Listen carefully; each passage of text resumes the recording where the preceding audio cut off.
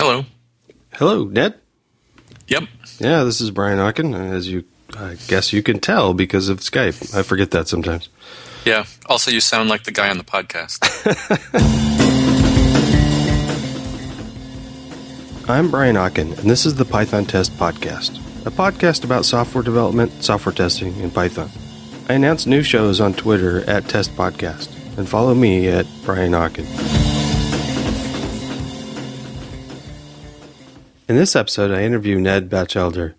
Ned is the maintainer of Coverage.py. Since I'm far from an expert on coverage, I asked Ned to discuss it on the show. I'm also quite a fan of Ned's 2014 PyCon talk, Getting Started Testing, so I definitely asked him about that. We also discuss edX, Python user groups, PyCon talks, and quite a bit more. Show notes can be found at pythontesting.net/12, the number 12. And also, like last time, I still have the testpodcast.com. That'll take you right to the podcast page. My discussion with Ned turned out to be about 40 minutes, so I don't want to talk too much more. I want to jump right into the show. Hope you enjoy it. I want to know more about coverage, and I want to make sure that we don't miss out on that. So, assuming somebody doesn't have any experience with using coverage or why you would use it, how do you describe that to me? So the way I describe it is that coverage is a tool that can tell you what parts of your program were run during your test suite.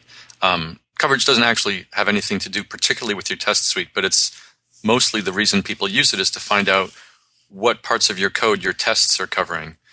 So you run your tests under coverage, and it monitors your program and denotes which lines are being executed.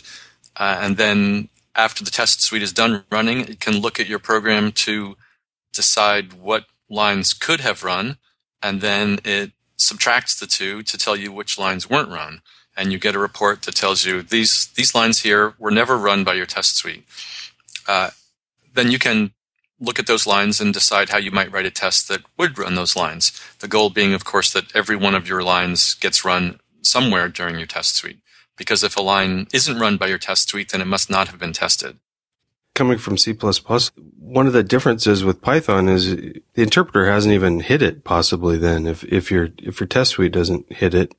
And right. So with there may even be syntax problems. It's entirely possible that you've got a file that was never even actually imported.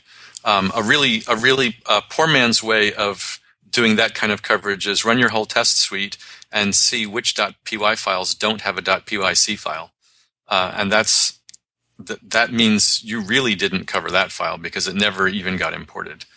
Coverage, if you configure coverage.py properly, it can tell you about those kinds of files because during the analysis phase, it can look into the tree of source code and tell you which files could have been imported but never were.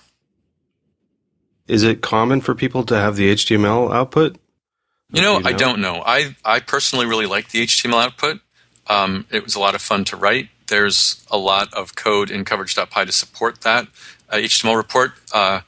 This may not be the best engineering thing to admit, but there is a handwritten template engine inside of coverage.py just to produce those HTML reports. It's pretty cool output. I mean, it's very graphical, and I think it's slick. Thanks. I can't wait to try it out I'm actually more. working today on improvements to it. There's one thing that people don't understand that's hard to understand, which is when you're doing branch coverage, when it colors a line yellow to tell you that the line was only partially covered, it tries to give you an indication of what aspect of that line didn't execute, and it's really hard to describe that in a way that developers understand. It's really easy to describe it in a way that the code analysis can tell you, but that's not what people actually want to read. So I'm trying to come up with better ways of describing what didn't happen. Yeah, it's an interesting thing to just try to expand people's understanding of what coverage means. Yes, branch coverage different than code or line coverage. Exactly. And then my focus, since I'm usually focused on functional tests or system level tests, is behavior coverage, and that's a little bit harder to visualize, I guess, with an automated tool. I don't even know if it would be possible. I'm not sure what you mean by behavior coverage. Well, like for instance, if you let's say you hit all the lines of the code, but I guess this is kind of hard to describe, but the state of the system can be in many different states when you hit when a user exercises a functionality, right? And making sure that you exercise that from all of the sets of states that make sense. Yeah, so I've been thinking for years about the problem of what in my mind I was thinking of as data coverage. So if you've got a function that computes the square root of numbers, you can easily do 100% coverage of that function and never have actually tried calling it with a negative number. And so there's this question of not only which of the lines in the code have been executed, but which of the possible values that the function could have accepted have you tested with.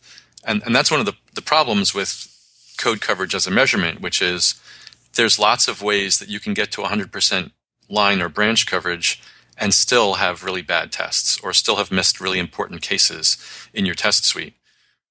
Just because if a line isn't run by your test suite, you know it isn't tested. But if a line is run by your test suite, you still don't know if it's properly tested. Right, and a floating point or a real number input is a good example because there's essentially infinite numbers that can go into it. Well, not really infinite with a computer, but yeah, pretty large number. Pretty large number. But there are interesting sets within that range that that you can, if you're one of the designers or one of the engineers, that there's specific ones that are interesting. Right. I always bring it back to hardware, but in the case where I've got attenuators, it's the part where I hit attenuator clicks. I need to test around those. And from the outside world, you never know where those points are. So, I have no idea what you're talking about, but that sounds pretty hard to test. No, it's not bad. I think of it sort of like gray box. And I think that within software, pure software systems, it's similar. There's, the API of a system doesn't necessarily tell you the interesting parts, the points where the system might break. Right. And Python being dynamically typed is even harder because you may have written a function that works great on all the strings you've passed it, but you've never actually passed it a Unicode string. And turns out if you, instead of passing it a byte string, you pass it a Unicode string, it behaves differently. Or if you pass it something completely other than a string. Yeah, exactly. And sometimes you intend for your API to work that way, and sometimes you didn't even think of it. So how did you come to be the owner of Coverage? So that's an interesting story. So lots of people just assumed that I wrote coverage.py, and I didn't. Coverage.py was actually written in 2000 or 2001 by a fellow named Gareth Rees.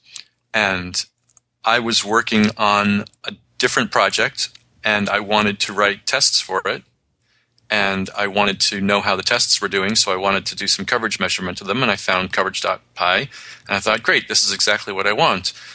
But it was missing some things I wanted. In particular, it would tell me that my doc strings weren't covered, because doc strings in Python code are actual expression statements with a string value, and so they are in the bytecode as a statement that gets executed. They're not in the bytecode as a statement that gets executed, but when you analyze the code, you find it as a statement that could have been executed or something. I forget the exact details. In any case, when I found coverage.py, it was great, except that it was constantly telling me that my doc strings weren't covered. And so I was stuck between, well, do I just ignore that information from coverage.py because I know better? Or do I leave out doc strings so it won't complain to me? Those didn't seem like great choices, right? Neither one of them is good. The better choice would be, let's improve coverage.py so that it understands about doc strings. So that was the first change I made to it.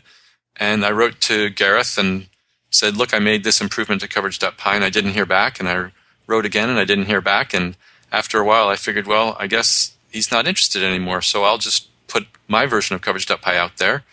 And that was 11 years ago. And I've done a lot of work to it since then. Have you ever actually gotten a hold of him or heard from him? He's back. He has been online again. I see him now writing about other things. I guess he's just not interested in coverage.py. I've written to him a few times saying, I hope you don't feel bad about this, and I'm trying to make it very clear. For instance, if you look at the authors file, it says It was written by Gareth Reese with major improvements by Ned Batchelder. So after all this time, I still credit Gareth as the author of Coverage.py, and I am now the maintainer of it. Okay. That's been quite a few years, though, right? 11 years, you said? 11 years, yeah. Wow. Yeah. How much time do you spend maintaining it? Is this a big part of your side stuff or just something? Yeah, it is a big part. I've never actually measured how much time I spend on it, but when I have cycles to devote to hacking on code, it's most likely to go into Coverage.py. And that's because, one, it's a programming problem that really interests me. Developer tools are fascinating because they have to be able to analyze code, but they're also exactly the kind of thing I as a developer want to have. Tools that can tell me things I didn't know about my own code, I think are really, really valuable, in addition to being an interesting engineering challenge to build. And because Coverage.py has been widely adopted by people, I get lots of good feedback from people. Hey, thanks for Coverage.py, and that makes me feel good and makes it feel worthwhile to put more effort into it. Well, I know that you probably have already heard lots of thank yous, but I'd like to put a collective thank you out there because even though I'm new to it, I'm grateful that it's there, and I look forward to trying it out a little bit more. But Great, also, I know that tons of people rely on it. I mean, that's like one of the first things anybody ever writes a plugin for is to make sure coverage works with something. Mm-hmm. So, Nose, Unit Test, Nose, and PyTest all support it, right? So, well, I'm not sure Unit Test has plugins yet, or maybe Unit Test 2 does, but the standard library doesn't. I'm not sure. Oh, but you can run Unit Tests with coverage. Yeah. So what I recommend to most people is instead of having your test runner invoke coverage, you use coverage to invoke the test runner. And there's two reasons. Yeah, there's two reasons that I say that. One is there's a problem with the plugins for coverage, which is that their UI is going to lag behind coverage's UI. So if I add a new feature to Coverage.py, chances are really good that it's going to be a little while before you can invoke that feature directly through your plugin. That makes sense. In fact, the reason I originally added the support for .coverage.rc files to be able to configure coverage's behavior through a text file rather than through the command line was because I was frustrated that I was adding features and the plugins weren't giving people access to them. So I could just do an end run around the plugin by letting you put it all into a coverage.rc file. But the other reason I recommend using coverage to run the test runner is that guarantees that the coverage measurement has begun when your program starts running. There's a common problem in the Django world. Django has its own test runner, but you can also use Nose to run Django tests. And there's a Django Nose plugin that knows how to properly configure Django support with Nose. And if you use Nose with the Django Nose plugin with the coverage plugin for Nose, the Django Nose plugin has imported all of your files to find all of your Django models to properly configure the test suite before it ever starts running coverage, which means you get all these import and function definition lines marked as not run, which is obviously impossible. How can the body of a function have executed if the definition of the function wasn't executed? But the problem is that all this work has happened before coverage has even started, so coverage doesn't notice that those lines got executed. So by using coverage to run the test runner, you know that coverage is going to start measuring things and capture all of the behavior of your program. Okay, so there's abilities for PyTest or Django to run PyTest versions as well. And I haven't heard about it being a problem with PyTest, so it might simply be a matter of in what order the plugins run. Oh, okay. So is there a link that you can send me or something that with or is it in your coverage documentation on how to run, say, the Django test from coverage? That's a good question. So I guess I've never actually said specifically, here's how you use coverage to run Nose instead of using Nose to run coverage. Although there are probably examples out there. I mean, it's a pretty simple thing. What I've tried to do is make the coverage run command line be the same as the Python command line. So if you would normally say Python foo.py, instead you can use coverage run foo.py. And if normally you'd say Python-m foo, instead you can say coverage run-m foo. Okay, well that. I think you've just covered it right there. Then. Okay, great. Awesome. So I'm assuming this is a side project. You're not getting paid to do this. I am not getting paid to do this. So what do you do during your day job? Or do you have a day job? I do have a day job. So I work for an organization called edX, which is a nonprofit that was founded by Harvard and MIT to put university courses online. It's all open source Python Django code, which is an aspect of it that I really love. And at this point, our website has close to 1,000 courses on it from 100 different institutions. And the software is also being used by about 200 other online learning sites to deliver education over the internet, which is a really exciting thing for people to be broadening how education can get out in the world. And the thing that I do at edX in particular is I'm a member of the open source enablement team there. So my job is to encourage and enable people to use our software as open source and to adopt it to do their own online education, which is really exciting. That is cool. So what does that run in? Is that a Ruby thing or? No, it's all Python and Django. Oh, okay. I doubt I would ever get employed by a Ruby shop. Well, so like for instance, is it appropriate for small things? Like if I were going to offer like a short course on just a personal website or something, is that something I could use edX for, or is it more for larger institutions? Yeah, it's a little involved for single courses. You could do it depending on your skill set. Okay. But it is a fairly large application that involves a couple of different Django or other servers. We encourage people to try it out by using some Vagrant VirtualBox images that we provide. So who are the types of customers that you're interacting with most? Is it universities or community colleges or something like that? Or well, the design center is mostly universities, but we have a lot of other people trying to do online education. There's a barbecue restaurant chain of about a dozen stores that's doing the kinds of education you typically need to do for store managers and employees. Wow. Yeah, sanitation and ADA compliance and how to manage your employees and that kind of stuff.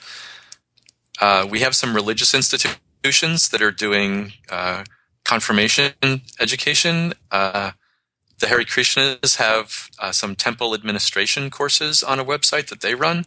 So there's a lot of people doing online education and trying it out. It's not the design center, but what we use it for at work on our own website is university courses. So it's a really natural fit there.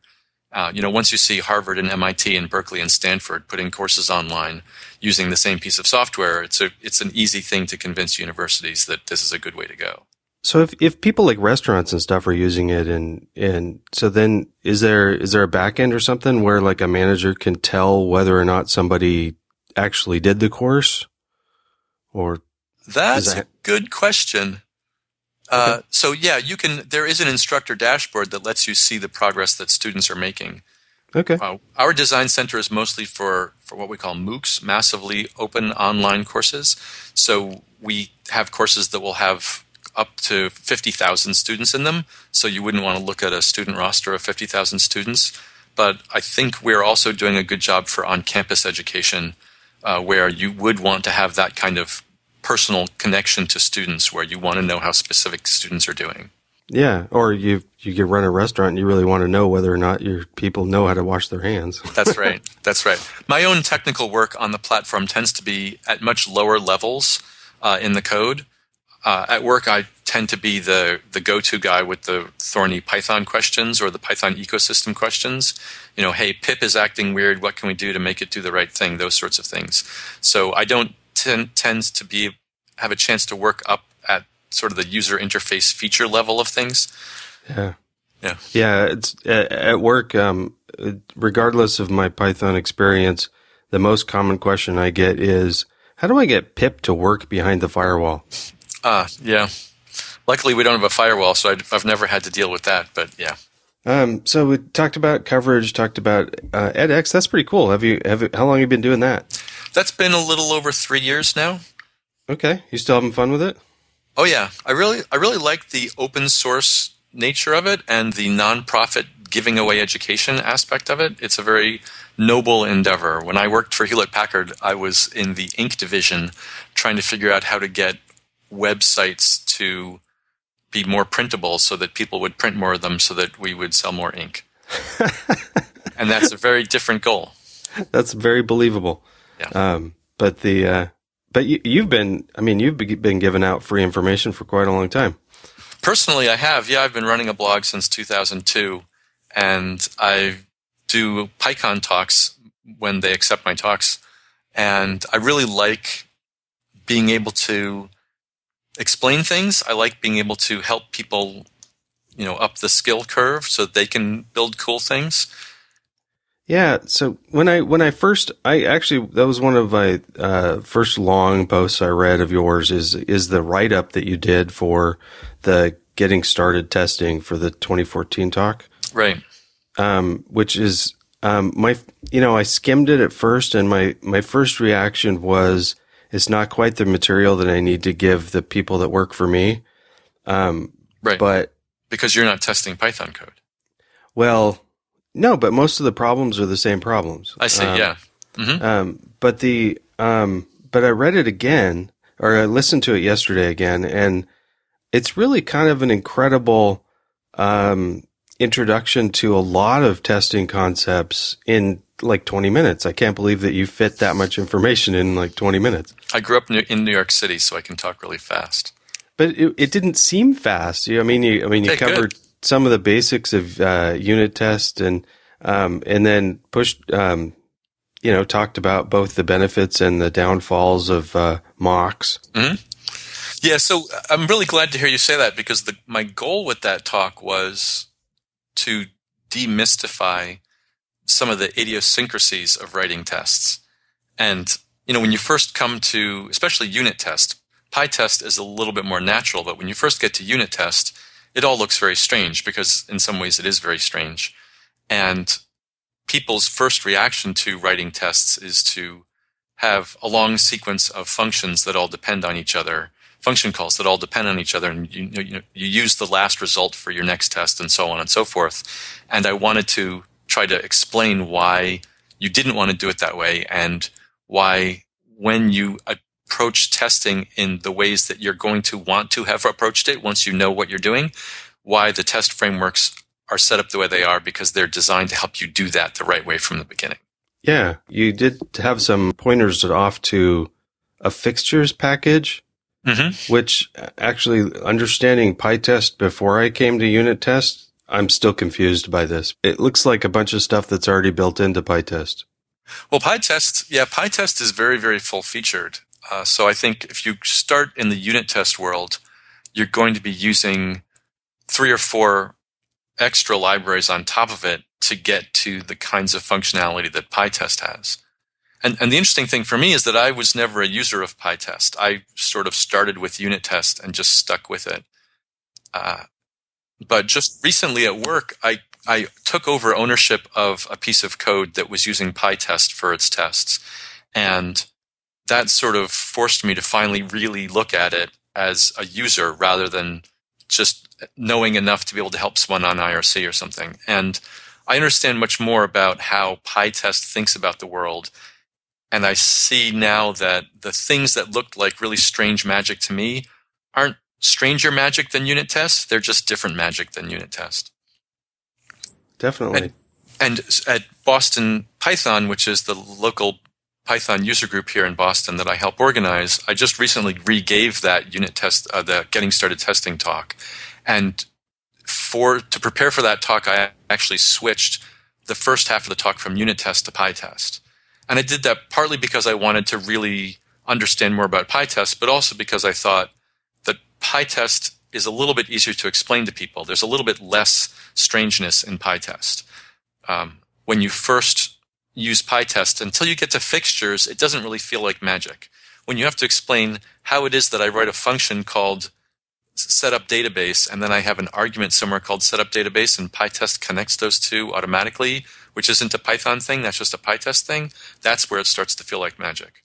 Whereas with unit test, you can't even write your first test until you explain, well, you have to write a class, and the class has to have a method in it, and don't worry about why it's a class yet. So you're sort of hand-waving over magic before you can even get to seeing anything happen. Yeah, and that's actually the part where it tripped. I see a lot of people getting tripped up with unit tests using classes because we've got a lot of the people I work with are electrical engineers that learned programming later, and they use Python as a scripting sort of language, so they don't use classes within it, even though they really are using classes everywhere, but they don't realize it. They're not writing their own classes, at least. Yeah, they're not writing their own classes. And even if they do, I mean, a unit test class isn't really like a class. I mean, it's more isn't. It's more of a collection of tests. Yes. And that sort of mind shift was as difficult for some people on my team. So on my team, we've gone intentionally towards functional tests or function tests instead of class-based tests because of that hiccup. It just wasn't worth trying to teach people about it. Right, and there's a good reason why it's really weird in Python, and that's because that whole design pattern of a class containing test methods came from JUnit, and it's that way in JUnit in Java because in Java the only way you have of grouping functions together is in a class. In fact, the only way you have of writing functions is to have them in a class of some sort. There's no such thing as a function outside of a class in Java. So everything is a class in Java. So of course your test case is a class in Java. And then when that code that design was ported over to Python, sort of, I mean this word sounds kind of negative, but it was sort of mindlessly ported over. Just let's use the exact same pattern from Java in Python. Now, why is there a class? Well, there's no good reason for that to be a class. It's a class because it was in a class in Java where it had to be a class.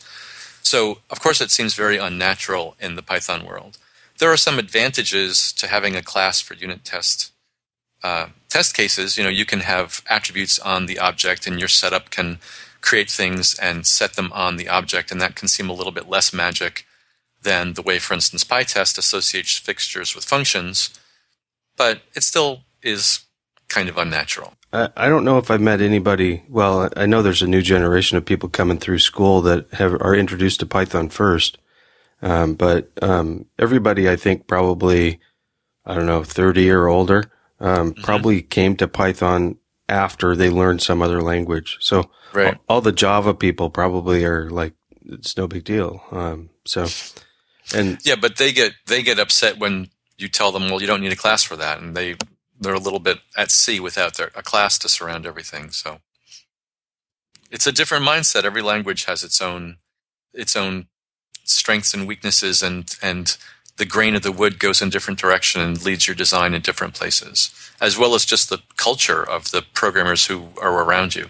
It is interesting to see. Well, that's one of the things that I love about having like talks like yours and some of the different podcasts that are coming up and different resources to help people out, because you can't assume anybody's even if they have like a degree in something, you can't assume how much they know about anything because stuff is changing so fast. Right. So.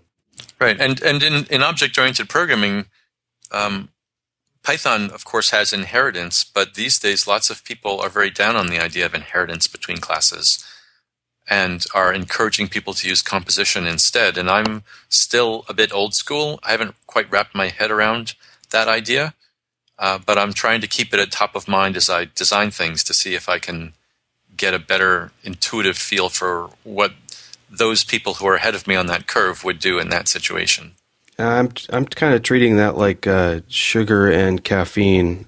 Moderation, it's fine. If you go too much in any extreme in one direction or the other, I'm unhappy. So, yeah, that's probably wise. So you brought up the Boston Python group. Now, did you start that, or? Again, I didn't start it. Okay. It might be that I don't ever start anything. I just I just adopt things that I find. No, I didn't start it. I joined that group maybe 10 years ago. I think I found an email about announcing an event from 2006, but maybe even earlier than that. It's been going for a very long time. I took over the leadership of that group maybe 6 years ago, I think, and we've been running it pretty consistently since then. It got a really big boost when Jessica McKellar was living in Boston, and she was very energetic and created a couple of new kinds of events for us to run that really increased our gender diversity and therefore also just our population of members. So we're creeping up on 6,000 members at this point on the mailing list. Wow. And we run events generally twice a month, and we get between 100 and 150 people at each event. So it's a really vibrant group. If anyone listening is ever visiting Boston, drop me a line, and I'll try and get you in front of 100 interested Pythonistas if you have something to tell them. That's cool. I'll have to try to come up with a reason to visit Boston. Maybe the snow. We have snow. We had snow. We had snow one day this year. Okay, good. And luckily it was on a school day, so the kids got to take it off and sled in the side of the house. So, I feel. How much time do you spend on the? I mean, I keep asking time questions. I apologize. I know, but yeah. Does the Boston Python thing take a lot of your time, or? So, but it's a little harder to think about how much time it takes to organize the user group because it comes in very, very small slices. So I'll get emails during the day from people who are interested in sponsoring. I'll be trying to cajole people into speaking. I'll be trying to figure out if someone who proposes a talk is capable of giving a good talk, and what should I do about it if I think maybe they're not quite ready to give a good talk. Be thinking about, well, when do we have to schedule more space for the upcoming meetups, things like that. So there's a lot of, during the typical day, I probably will I'll answer maybe 3 or 4 emails about it, and questions from members about, hey, the event looks full. Should I do this? What should I do? Is it really still on for Monday? Whatever, those kinds of things.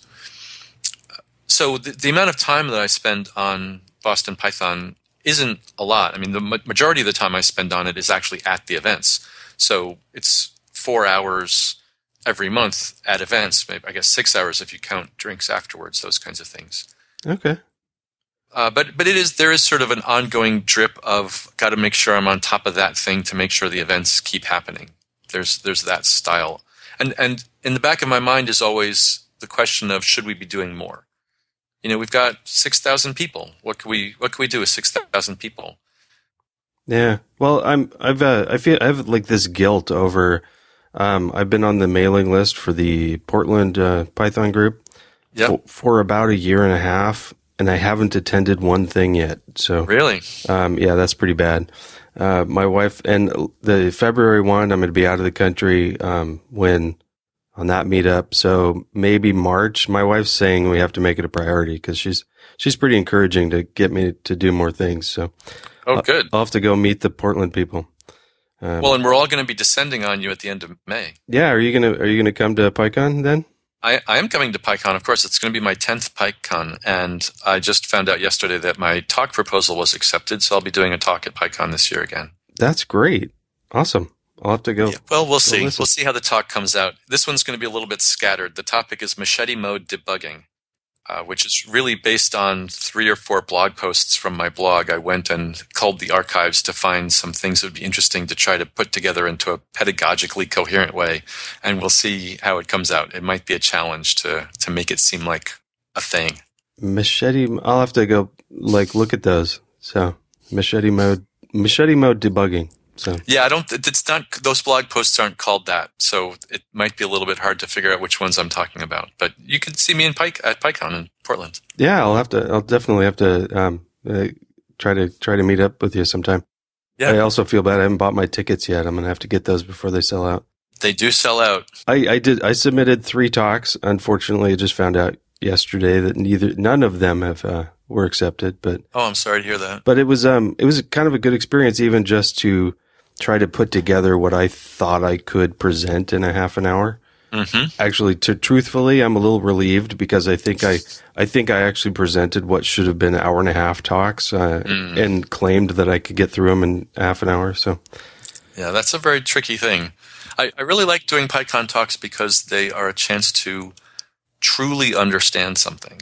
So do you if you're going to do this talk, for instance, are you going to give it to your Boston meetup beforehand as practice, or? Yeah, we do. We try to get all of the Boston area speakers in front of an audience locally before PyCon, and we've already scheduled, I think, 4 events through April and May to have room for all of them. We have, of course, I have no idea how many Boston area speakers have had talks accepted, but based on past years, if we have room for 12 speakers, then we'll probably be okay. So we'll see. But yeah, those are always very well attended events, and they're really a good chance for speakers to really try out their talks ahead of time. And at the very least, what it means is that rather than procrastinating right up to PyCon and making your talk at the last minute, you procrastinate up until the rehearsal and make your talk at the last minute. And then you've got at least another week before PyCon, so you have a chance to maybe not really ruin your time at PyCon with stress. Oh, that's awesome. Yeah, it works out really well. I am assuming that's a good recommendation for anybody that giving a Python or a PyCon talk to practice it in front of the local group first. Absolutely, practice it. If you go online and see what people recommend about how to prepare for a talk, they always say to rehearse it, and they talk about like doing it in front of a mirror, which I have never been able to do because it's completely artificial, and there's no way you're going to actually do a realistic job of trying to give your talk in front of a mirror. It can be helpful to see how it sounds coming out and whether you can, if there's something you're stumbling over. I remember when one of my first PyCon talks was about writing C extensions, and at the time I was driving from Boston to Marlborough. I was working for Hewlett-Packard, and that was a 45-minute drive. And I remember at the time there was some particular part of the talk that I was finding difficult to explain, and driving down the Mass Turnpike, repeating over and over to myself just in my car, saying it over and over, how do I say this, how do I say this, how do I say this? And that was very helpful. But there's really no substitute for being in front of a live audience and hearing people's reactions and really being on the spot to explain it to a person right then.